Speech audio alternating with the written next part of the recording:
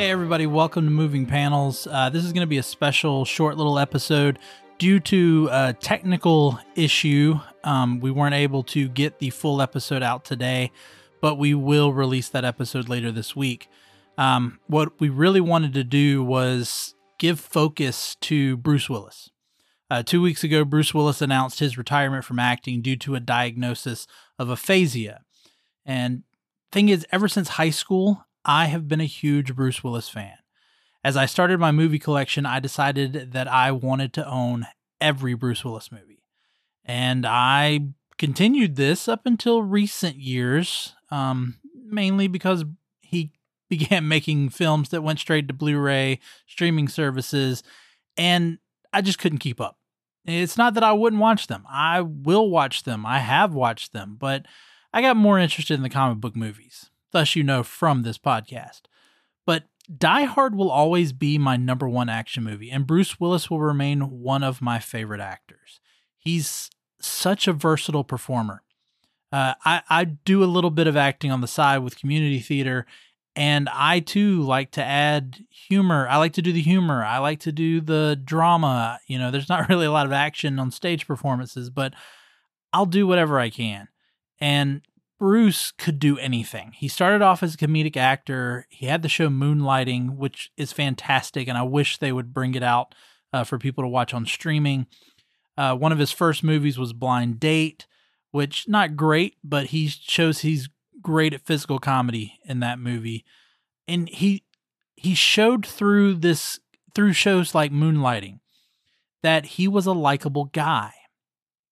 I mean, even at the same time, he released 2 albums, kind of rhythm and blues albums, and even had a Billboard hit with the song Respect Yourself, which I believe reached number 5 on the charts. But it was his blockbuster performance in Die Hard that helped create the modern action movie, because he displayed a hero who was funny, he was vulnerable, and he wasn't as superhero-like as the action stars before, action stars like Sylvester Stallone and Arnold Schwarzenegger. And yes, John McClane feels more like a superhero with each of the sequels, but even as that continued, Bruce Willis somehow always gives John McClane a humanity. He gives all of his characters a humanity. That is what made him such a great performer, a box office draw. And I mean, throughout the 90s, you had movies like The Last Boy Scout, Death Becomes Her, 12 Monkeys, Pulp Fiction, The Fifth Element, Armageddon, capping it off in the 90s with The Sixth Sense. I mean, that's a whole list of movies that people are always going to include on their best films list. And chances are, I just named a bunch of movies that you find as some of your favorite movies you enjoy watching. You know, I even have to admit, I actually like Hudson Hawk. I know Bruce has said it's not his favorite, and it's not a great film, but I enjoy it. It's fun. And I mean, who doesn't bring up The Sixth Sense when discussing surprise endings in movies? You go into the last 20 years. I mean, the 2000s were hit or miss. He did some great comedies. I'm a huge fan of the whole 9 yards. He had his guest appearance on Friends, which was highly talked about.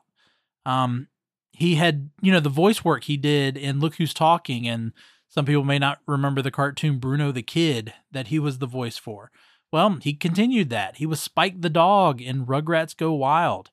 He was RJ, the main character in Over the Hedge. Of course, he returned to the Die Hard franchise with Live Free or Die Hard, which I saw in theaters probably like 5 times. And then he entered the world of comic book movies. Movies like Sin City, which we've talked about before on this show, and Unbreakable, which is the one we're going to release later this week. He joined his fellow 80s action stars in the Expendable movies. He returned to the comic books. He did a Sin City sequel, and he did the Red movies, Red and Red 2, which we'll do some time down the road. Of course, he made another Die Hard movie, and although not in the typical fashion of Bruce Willis, he gave him a stellar performance in Moonrise Kingdom.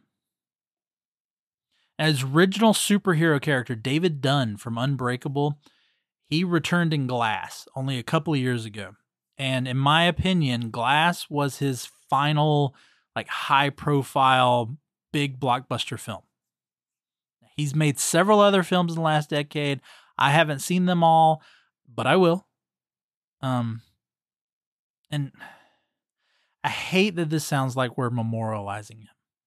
He hasn't died, but his career was so groundbreaking that when an announcement like this comes out, a fan like me wants to recognize his career because it could be over. And when you get the chance to honor someone who impacted movies, who impacted your life. Again, I started off as a movie fan because of Bruce Willis films. Really, it was. I mean, there were other films out there. Shawshank Redemption's always going to be one of my favorite films. Of course, Superman, like I've talked about in the past, is going to be one of the greatest films. But Bruce Willis was the first actor that I locked into when I started becoming a movie buff.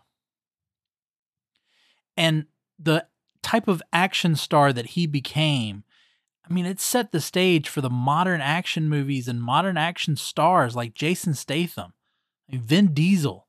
I mean, The Rock even has a little bit of that. Yes, he's more superhero-like, but he has that ability to be likable. He has that ability to add the humor into his action. I mean, even Ryan Reynolds. Ryan Reynolds is another one that, as Deadpool, brings in all that action. Some of his action movies on Netflix, that the names of them have slipped my mind, he brings in that humor to the action. I mean, I would even say Liam Neeson with the Taken films. I mean, that owes a lot, in my opinion, to Die Hard. Bruce Willis is one of those actors whose collection of work will be difficult to match because it's so diverse, and he has been successful in every genre. Modern action stars can't all say that. I mean, Vin Diesel might be great at action movies. He's done a couple of dramas he's okay at. But does anybody remember The Pacifier? So I just want to relay this information. Later this week, like I said, please join us. Chad Smith, my longtime friend who has known my love for Bruce Willis for a long time, he's going to join me. We're going to discuss Unbreakable. I know it's not a comic book movie, but it deserves its recognition. We still have the Sin City movies, the Red movies that'll be a part of this show down the road, but I figured Unbreakable was a good one to discuss at this time. But I just wanted to come on here and say that, again, we're going to get that episode out to you later this week. I apologize for it not being out today. Again, technical difficulties just made that where we wouldn't have the time to get it out. We weren't able to fix the technical issues in time. So please join us later this week. And I just want to say, from me, from a true fan, thank you, Mr. Willis. I wish you the best.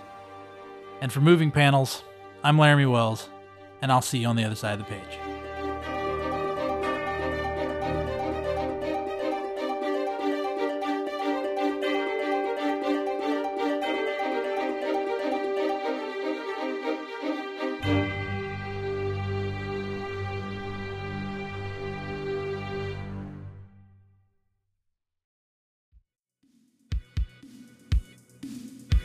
Do you love movies of a certain age? Do you miss the days of VHS tapes and VCRs and video rental stores? Does the thought of another 80s movie being remade seem inconceivable? If you want to go back to school, back to the future, or even back to the beach, then the 80s Flick Flashback Podcast is for you. I'm Tim Williams, the creator and host, and on each episode, I'm joined by a guest co-host as we revisit a different 80s flick to discuss our first-time watch memories, iconic scenes, and even learn some behind-the-scenes stories along the way. New episodes drop every other Friday on your favorite podcasting platform. So make like a tree, get out of here, and go listen to an episode of the 80s Flick Flashback Podcast.